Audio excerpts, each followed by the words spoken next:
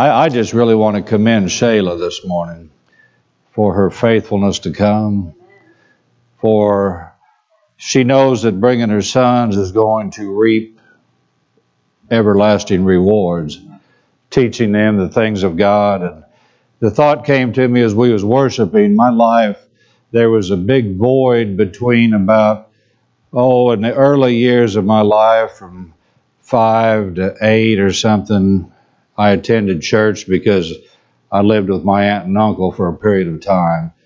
And then from about 8 to 20 something, I had no use for it. But do you know that during that time of early childhood, I can remember virtually everything? Amen. So I thank you for bringing your children and your faithfulness to come. Amen. They'll be 20-some years old and say, Mama, I remember when we had VBS or whatever have you. You may have long forgot, but they'll remember it clearly. Hallelujah. So, we're glad that you're here this morning. I think we got a good message that the Lord had placed upon my heart. A guy once said it may get a little tight, but it'll turn out right. Amen. So we just ask Holy Spirit to reveal some truths in your word to us. May we just be challenged to go to a higher place in you. May we not get complacent and figure out that this is as good as it gets, but may we be continually striving upward and onward to help establish the kingdom on earth. We thank you, Father, for everything that you've imparted unto us, and we ask Holy Spirit to just use my oracle, use my voice this morning to speak only the things that you would have me to say, in Jesus' name. Amen. So Bruce is going to roll off 3 scriptures, one right after the other. We're going to take a look at Joshua, Psalm, 3 John. Are you ready, Bruce?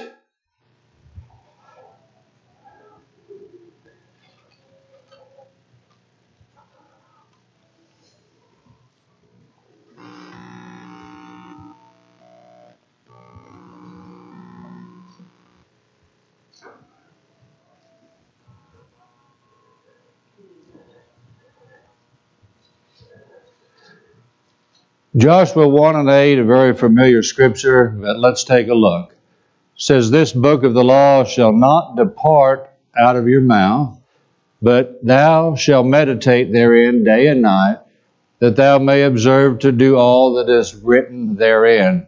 For then thou shalt make thy way prosperous, then thou shalt have good success. This is a wonderful key. He's saying to meditate on the Word of God, that I will cause you to have good success and to be prosperous in life. Next verse. Psalm 1. And we shall be like a tree planted by the rivers of water that brings forth his fruit in season. His leaf also shall not wither, and whatsoever we do shall prosper. Somebody say amen to that. Whatever we do, we shall prosper. I like that. He gives Joshua the secret to success, that everything that you do is going to be a great success. Everything you put your hand to is going to prosper. The psalmist is telling us that when the drought comes and when the heat comes, that we're still going to bear fruit. And our leaf shall not wither, and whatever we do shall prosper. Last scripture, 3 John.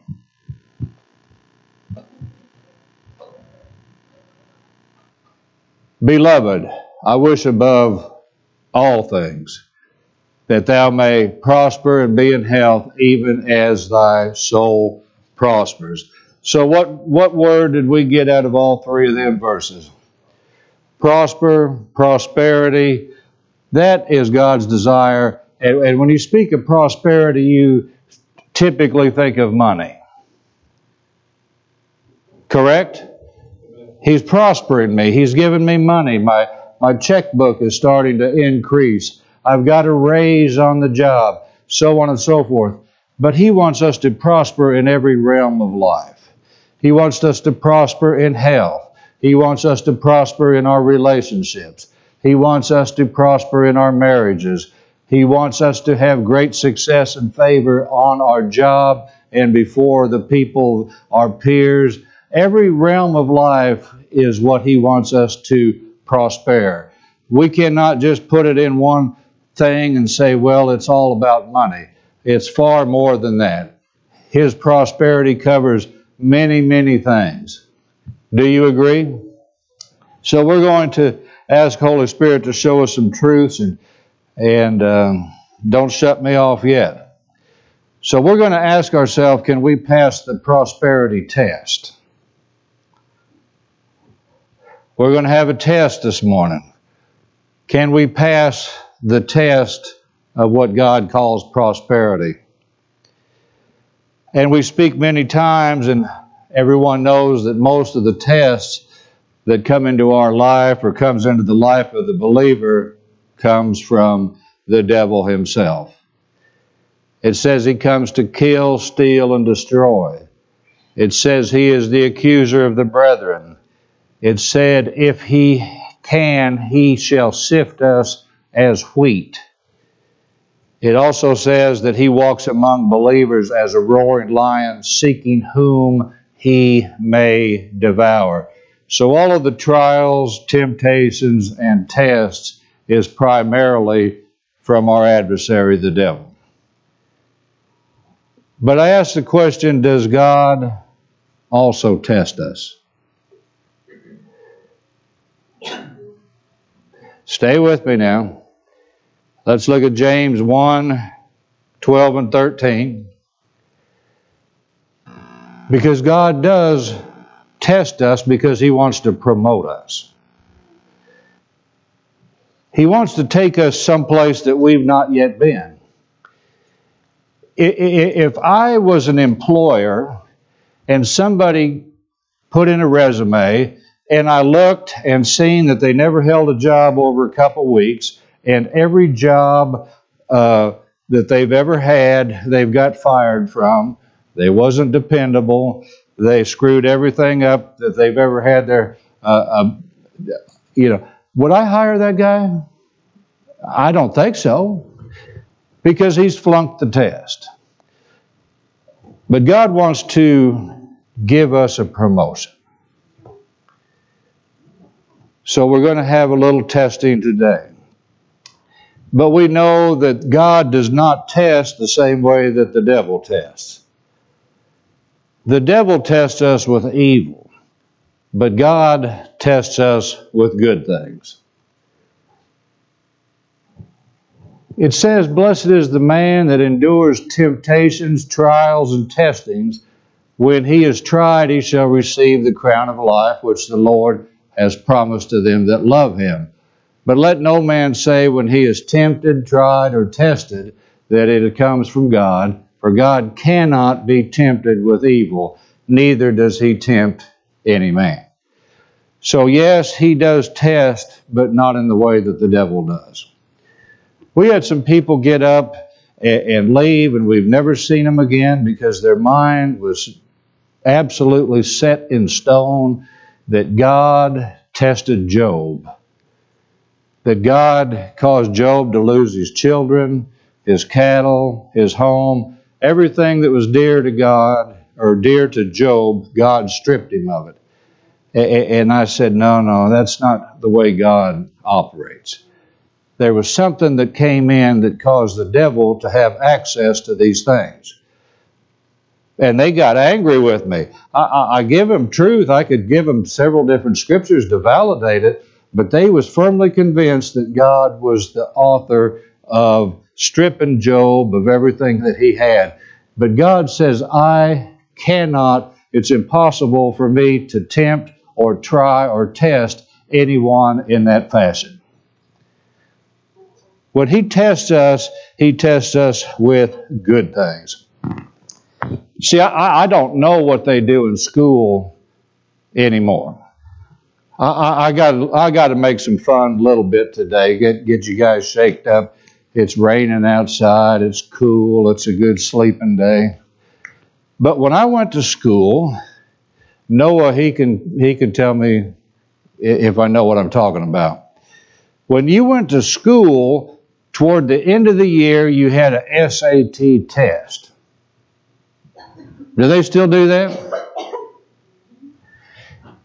If you flunked that test, or if you scored a 10 on it or something, you did not advance to the next place. Am I right about it? If you want to go on to the next level, you're going to have to spend your whole summer in school, or you flunk. You take the class again next year. That's the way it was with me. I was surprised when I first went into high school. You know, you started high school in 8th grade, and I walked into high school for the first day. I was 12 years old, and there was guys in there with beards and stuff. 20 years old. But they could never get to the next level. They could never pass the test. But today it's seemingly different. I just marvel all of the time. I'm not critical or judgmental. Sometimes I share with Darlene, but I cannot believe that they're graduating kids, giving them a high school diploma, sending them on their way, that in reality they're functioning on about a 3rd grade level. I've had 2 or 3 people tell me, I want to do the sign, Pastor. I want to help do the sign. Let me do the sign.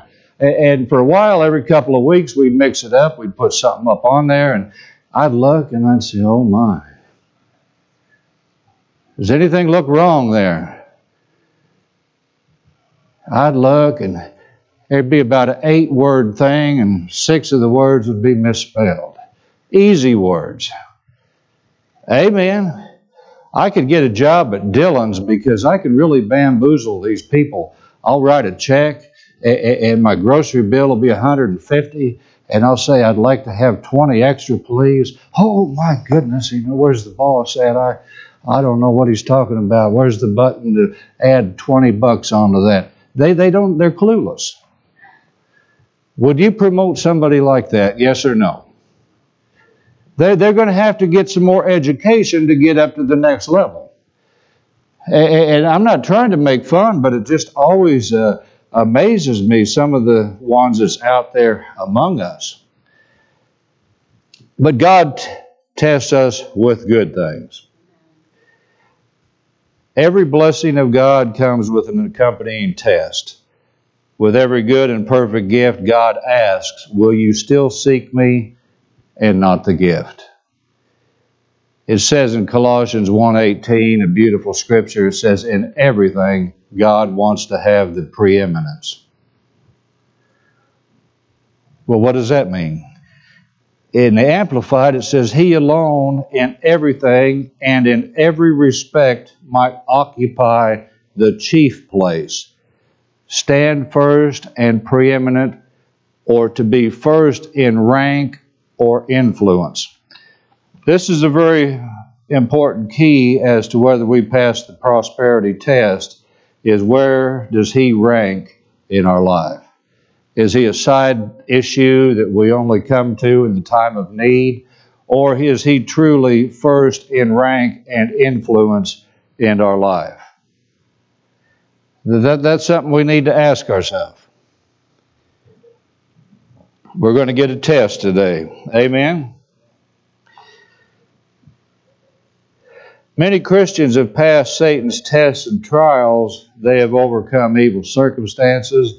They've overcome sickness, even financial disaster, but they have failed God's test of prosperity. Many people serve God, but when the circumstances are difficult, they desert Him once life is good. Can anybody say amen to that? As pastors, I'm sure that this is something that really troubles their heart, is you've got numerous people coming to you all the time, something bad, crisis. Somebody got diagnosed with something bad. But when the bad gets over, amen, and the good comes, do we abandon God? Hallelujah. Does church attendance drop off and they're no longer interested in the things that they once was? I know we got a good bunch here. They say speaking or preaching to the choir, but this is very important because we got to see where things come from. We got to see, if we want to pass this prosperity test, we want to do it correctly, and we want to be at the top of the class. Amen. Because God wants to promote us and to take us to a new place. I can't take everybody to a new place, but there's those that are not happy at the level that they're at and know that there's got to be more. We would go to a lot of meetings, and the prayer of the saints would always be more. Give it to me. Give me more. Give me more. And I had a thought one day that said, why should God give the more when we haven't done anything with what He's given to us? Amen. This is just more than getting goosebumps or having a quiver in our big toe or something. But give me more, Lord. And He desires to give us more. Hallelujah. You know, I going to say some interesting things today. I hope you still love me. But church attendance is always good when something's going on. They told me that after 9/11, every church in New York City was filled to capacity for about 3 weeks. And then things became somewhat normal again. The threat of terrorism and all of these evil things started to subside, so the people decided they don't need any of that anymore. I go out in town quite a bit, and Darlene couldn't believe I said this the other day. See, I see a lot of people, and there's two in particular, and I'm not giving no names, but they always stop me and say, Pastor, you know, I was heading out to church the other day, and I got a flat tire, and so on and so forth. And they'll go on for 30, 40 minutes, maybe longer, giving me all of these excuses why they can't make it. Another one, they, you know, and I said, look, whether you ever come or not, I don't love you any less. I said, you don't have to feel guilty every time you see me and come up with a dozen different excuses why you don't come anymore. I said, I'll never think any less of you. I'll never love you any less. I just want all good things for you. So they feel real uncomfortable when they see me come into the store. Amen. So here comes the excuses. So, excuses or reasons. That's what we're going to talk about today. Jesus ran into many people who followed Him until their need was met. And soon as the need was met, they were gone.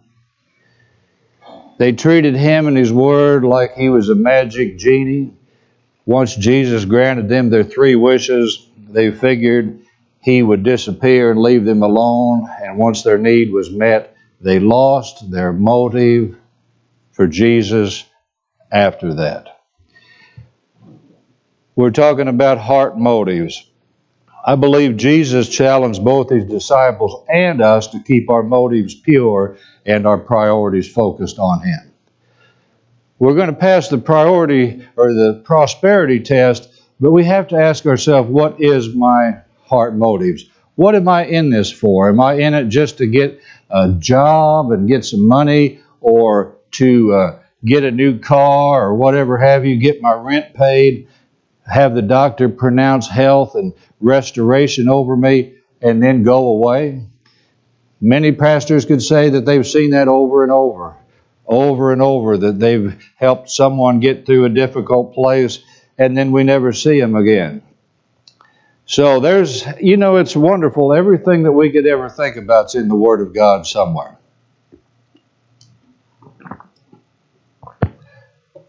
So let's look together at Luke 14.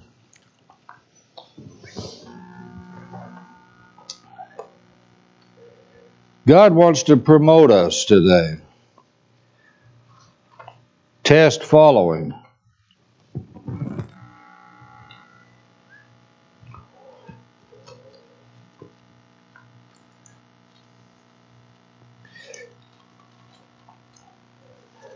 I believe that everything that Jesus asks us to do is not a burden. It's not impossible. He would never ask us to do something that is not possible to do. So Jesus gives us a parable that I want us to take a look at. Luke 14, verse 16. We'll read it through and then we'll talk a little bit about it.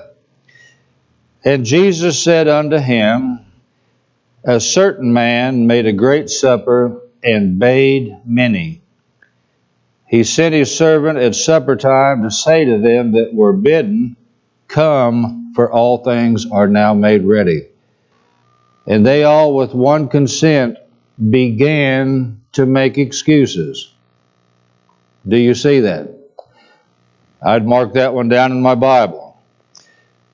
A certain man had made a great supper and invited many.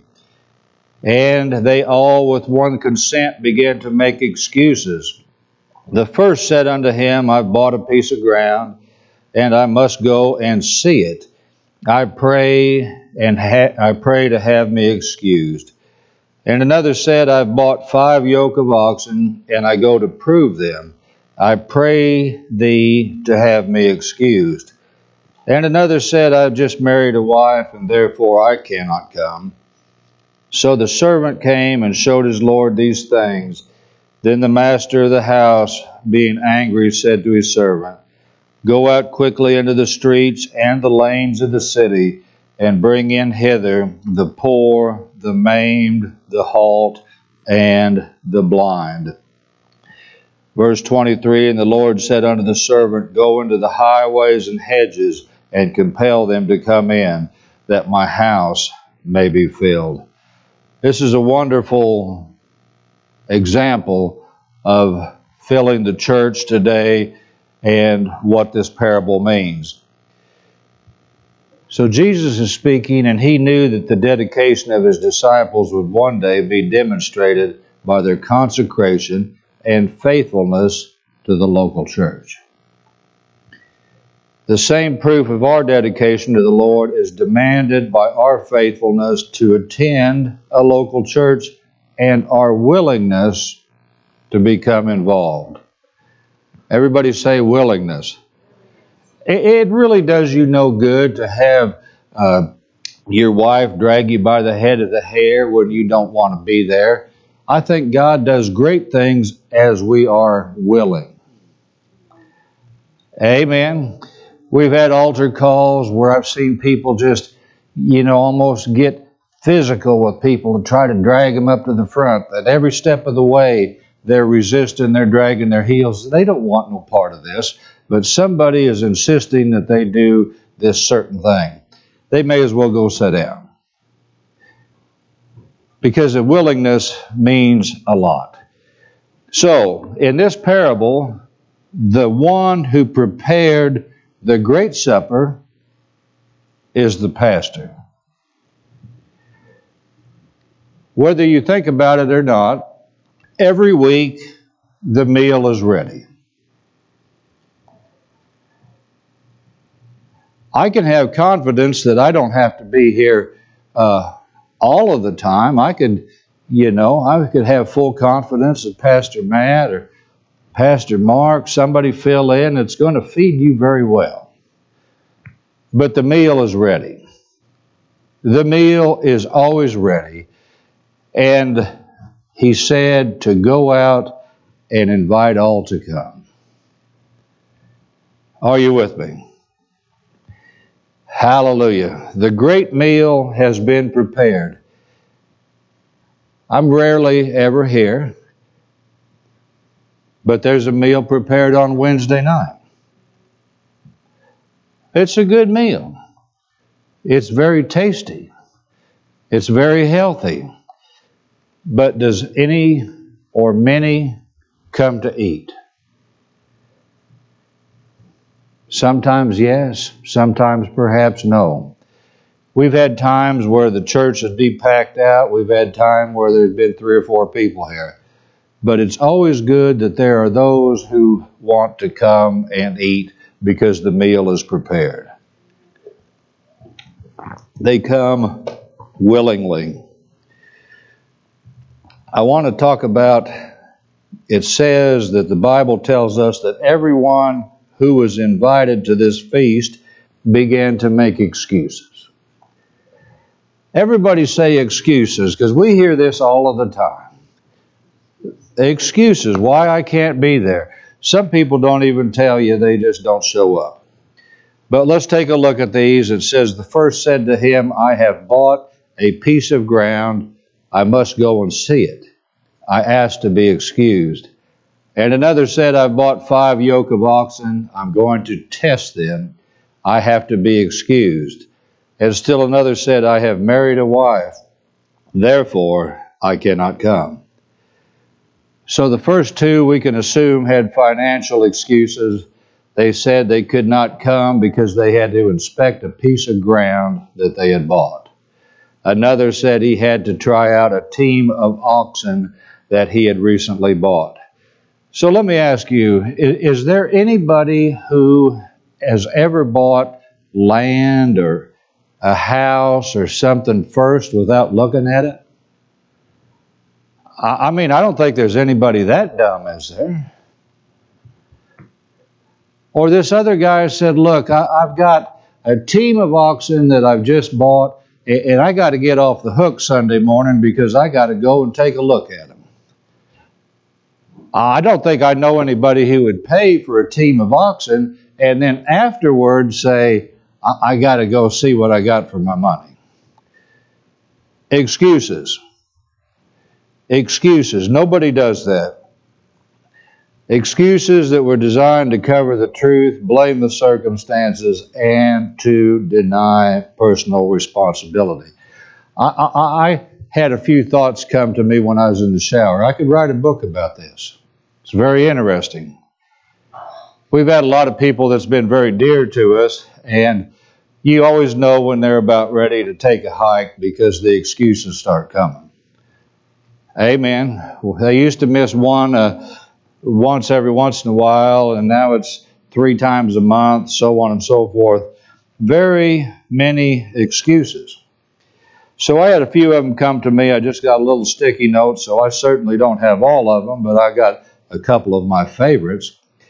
We used to come, but have you noticed the price of fuel lately? It's almost $3 a gallon. How in the world, man, I would go broke driving from Ark City up there. You know, that might cost me a $5 bill. And I just, oh my goodness, you know, everybody say excuses. All of the time, many, many things. Hallelujah. Can I tell you one of my favorite ones? Yes or no? One of the biggest meetings we ever had here, you couldn't find a seat. You had to pull up carpet. There was a man that came from Tanzania, South Africa. And this guy is highly respected in his sphere of influence. He has his ministry is broadcast to many other nations on satellite and so on and so forth. His church is humongous. Well-known ministers, Benny Hinn, different ones, has recently or often frequented his church. This guy was a big deal. Nobody in America probably knew of him, but in the nation that he lived in, he was a man of high esteem. And amazingly enough, he said that he would come here and speak. He had business in the Midwest, and he come to be with us. Hallelujah. And if anybody knows me very long, I let you guys get by with a lot of stuff. But on a day when we're going to have Jerry Savelle here or something, I expect good behavior. How many times have I ever said, be here on time? Amen. Being late is rude, especially to foreign people. They really take a look at that, and to them that is an insult.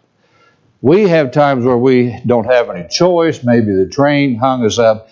But I would tell them to make an effort to, look nice, be nice. If there's guests here, welcome the guests. Find out who they are, so on and so forth. Be on time. All of these things. And we had a young couple that started out with us, man and woman. Big meeting coming up. Practice. Be at your best. No confusion. Everything's got to flow real nicely. We're going to have a lot of people from the community here. So, the man was a sensational musician. He was a great guitar player.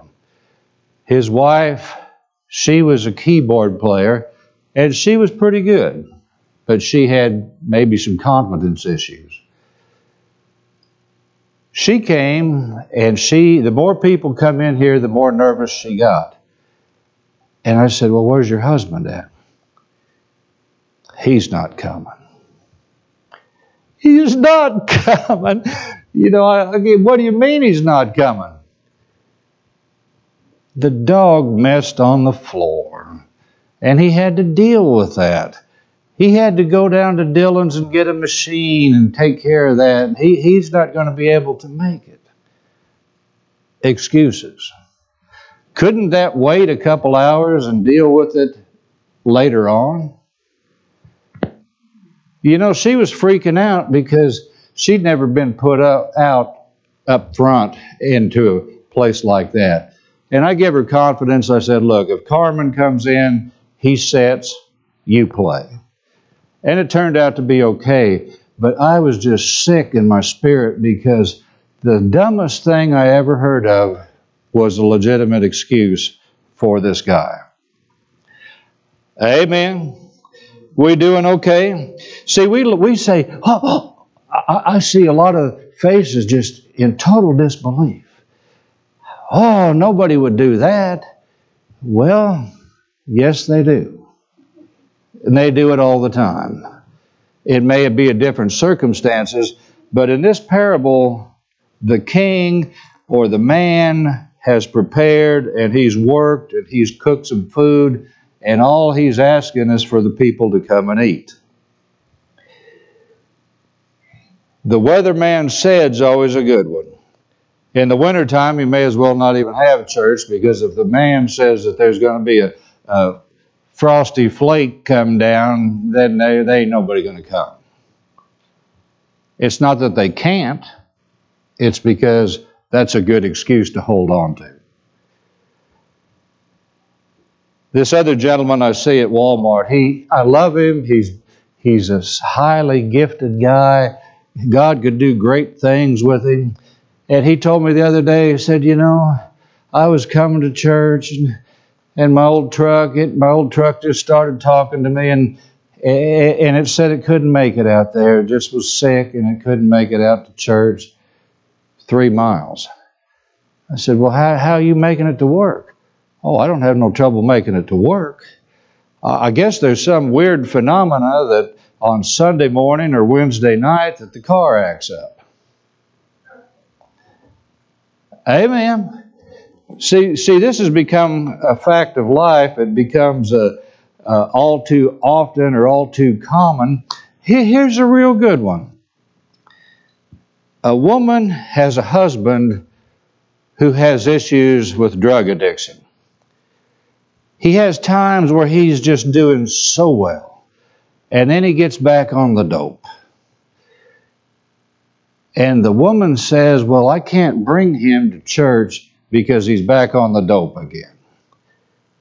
See, that don't make no sense to me, because the one place that he might actually receive help that lasts is at the church.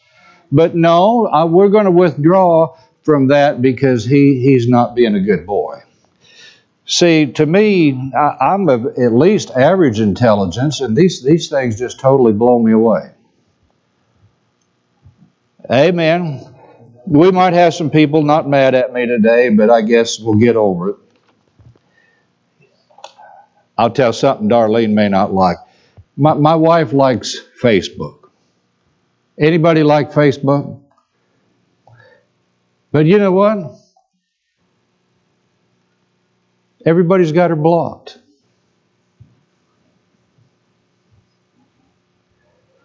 But Facebook will tell on you.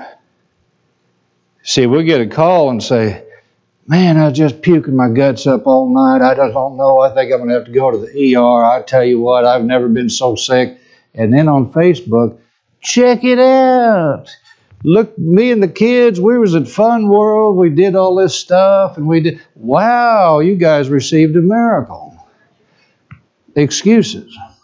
I don't like everybody to be sick every Sunday. We got to be a little bit more creative. Tell me you had a flat tire or the car won't start or something. But see, this is where the guy got aggravated at in the Bible, is because week after week he prepared a meal and all he wants to do is have somebody come and eat. He said, go into the highways, invite the lame, the blind, the poor, the maimed, the halt, so on and so forth. And that's really what the church is all about.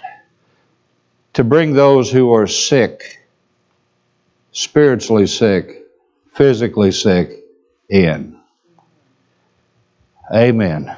And let the Lord do the rest. To trust Him to do what only He can do. Amen. Hallelujah. We find a lot of interesting things on Facebook, I guess. I don't much look at it. But Facebook will expose you. Yeah, I just tell you what, I'm just so sick. I'm just wore out. Well, we find out they was at the club all night. So naturally, they're going to be sick and wore out. Hallelujah. So we go back and we find out that these two guys, they had to go inspect a piece of land that they had bought. One did, and the other one had to go look at some oxen, and he had to try them out. Excuse after excuse after excuse. So how did these men become prosperous enough to buy the land or the oxen? Apparently they sat under the priest or whatever have you, and was blessed by God to buy a team of oxen and a piece of land. But somehow their priorities gets turned around. After we accomplish what we want, are we still interested in the things of God, or has our priorities changed? As these men established possessions, it seems as if they were no longer interested in God. They had a great love once for God. He met their needs. He granted their desires, but never to be loved and served. How sad. You know, Jesus said in John chapter 6, I think, that a great multitude followed him, went everywhere. And Jesus stopped and said, wait a minute. Are you following me because of the miracles, or are you following me because you're hungry and you want something to eat? What is the motives of our heart? Do we truly want to be promoted to the next level? Are we going because somebody has made us go?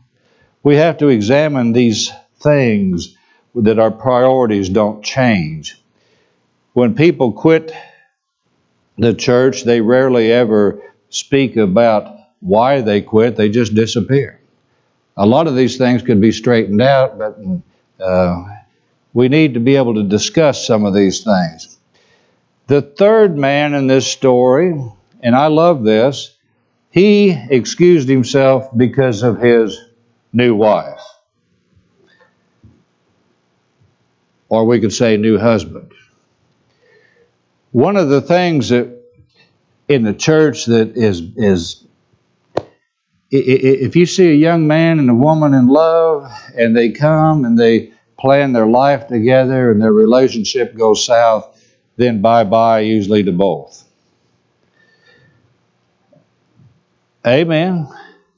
It says that he had recently got married and now he don't have time for God anymore. He spends all of his time with his new wife, occupied with the trivial details of life instead of with the giver of life.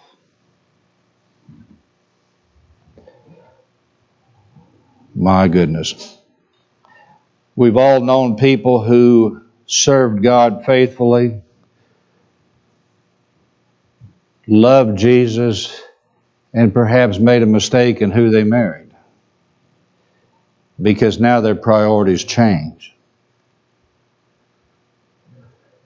You know, the Apostle Paul even said that to the Corinthians church, that it was better off than for him not to marry, because he knew if he did, all of his affection would be on his mate and not the Lord Jesus Christ. So married people, it is an easy balance really to serve Jesus, serve the giver of life, and take care of all of your family interests as well. Amen. But there always must be a pressure in our lives pushing us to serve God, and God's desire is to see that pressure, that drive toward godliness, move from the outside to the inside. He wants us to serve Him because not what we want or what we need, because we want to do. We want to do. What is our motive for serving God? May it be a heart of gratitude and love. Let the motive of love far exceed the motive of need. Almost done. Time passes very quickly. So Moses warned the Israelites about the snares of prosperity before they entered Canaan land. He told them of hills filled with copper, gold, and silver. He told them of rich soil which would grow large crops with little effort. He told them of the God who would give them the great prosperity of the land after the time of fighting was over. They could live in houses they did not build. They could have such wealth that they would become the envy of other nations around. But Moses knew the time for the Israelites to dedicate themselves to the Lord and make a strong commitment to Him was before the prosperity came. Amen. Do we love God? Do we seek after Him only to fulfill a need? Or do we love Him unconditionally? Not for what He can do for us, but because we love Him. Let's look very quickly at Deuteronomy 8.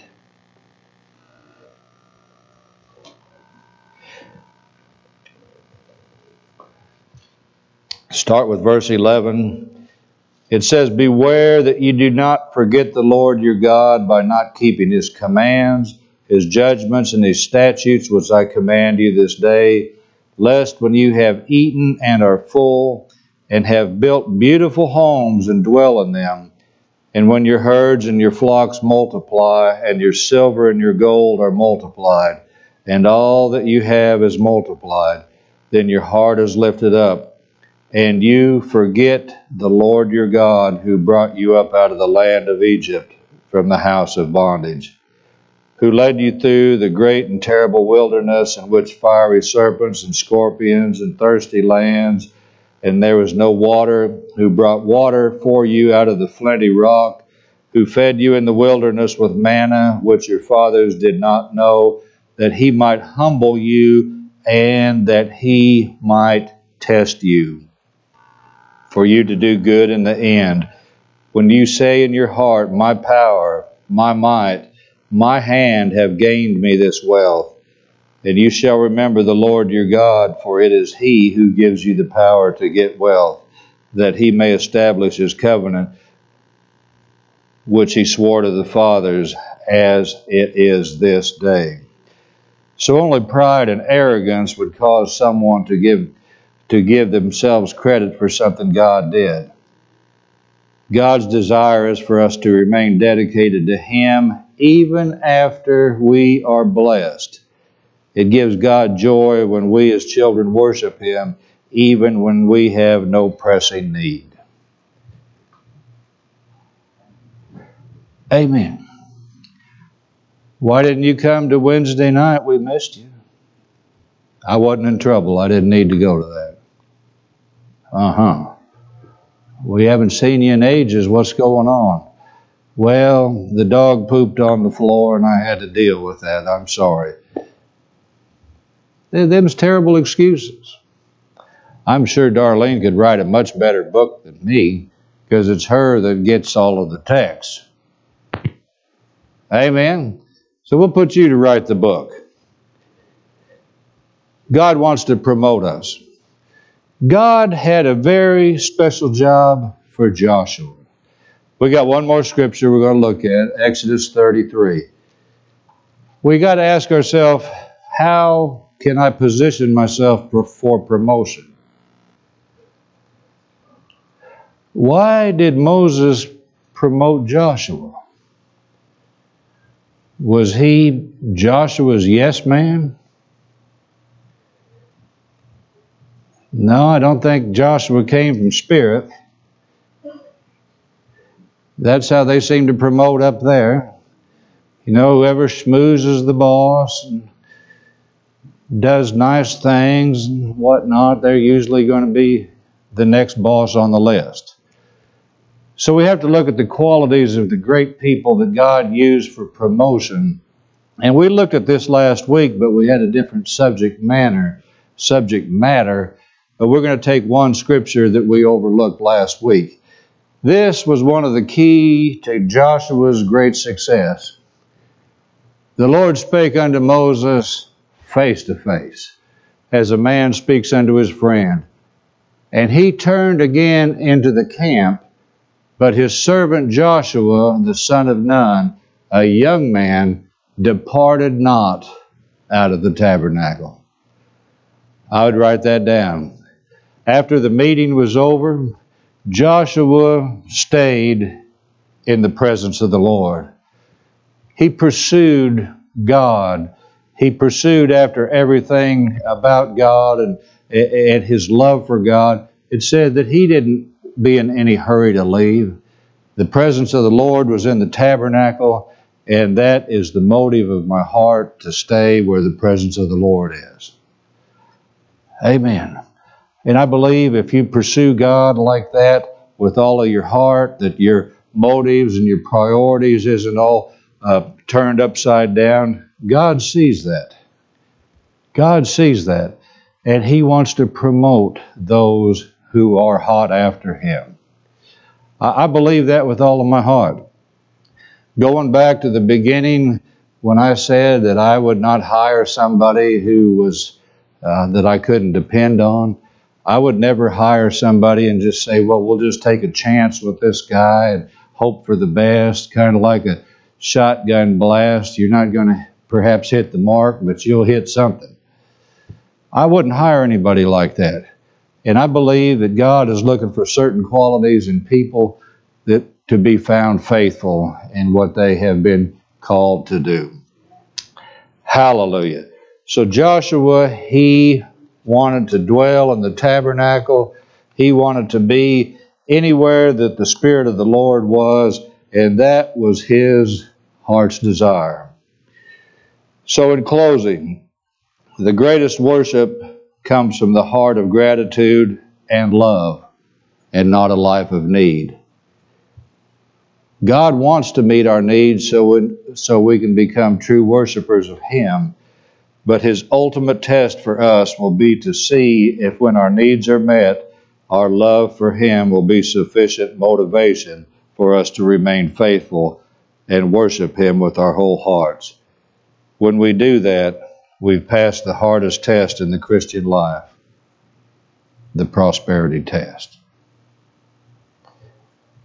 Let's stand to our feet.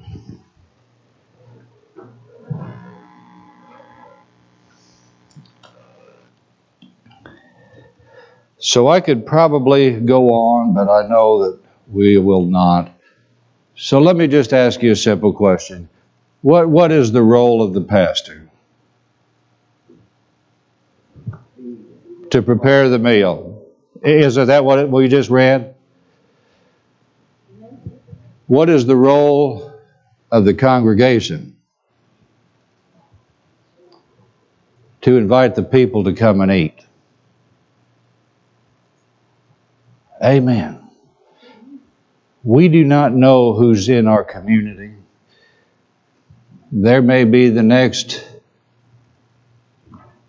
Kenneth Hagin right here in the city of Winfield, who is in a not born again state. It's really not that difficult to invite. If I were to say, and we've done it many years, we're having a New Year's Eve barbecue. Come and eat. About 90% of the people I've never seen before, but somebody has invited them to come and eat. We could feed 200 or 300 people with what we have out here. We have no trouble getting them to come and eat if it's barbecue or fried chicken or whatever have you.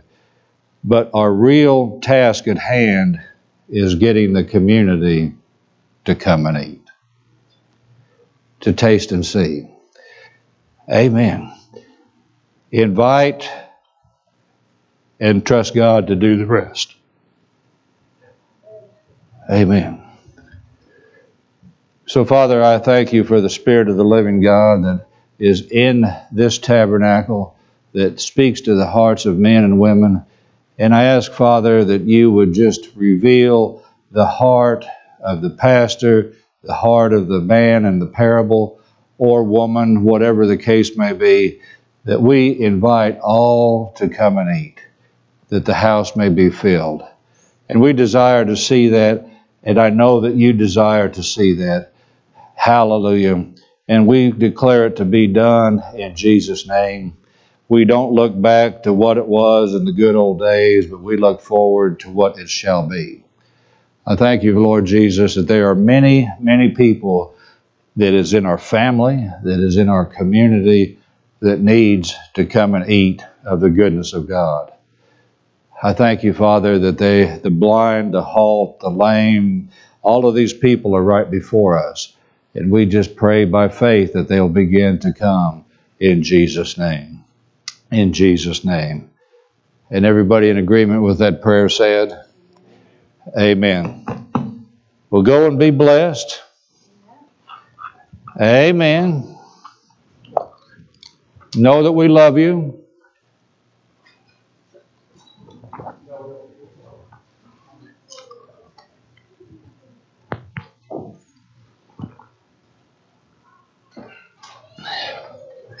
Ah, smart lady. She brought her umbrella.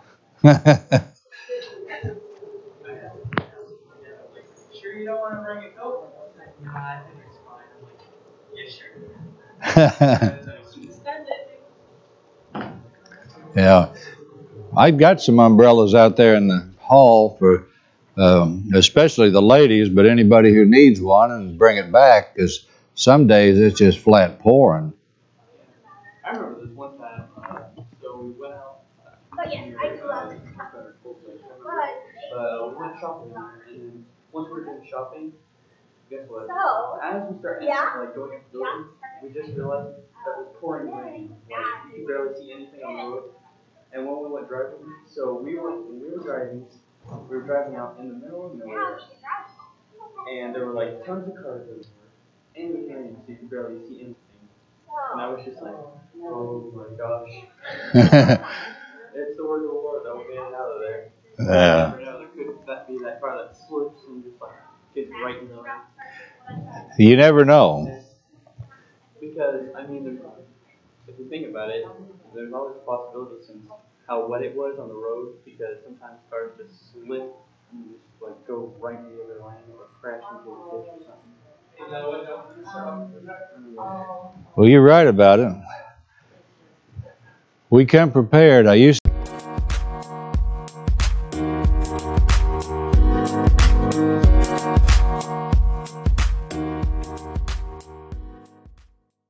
Oh, thank you.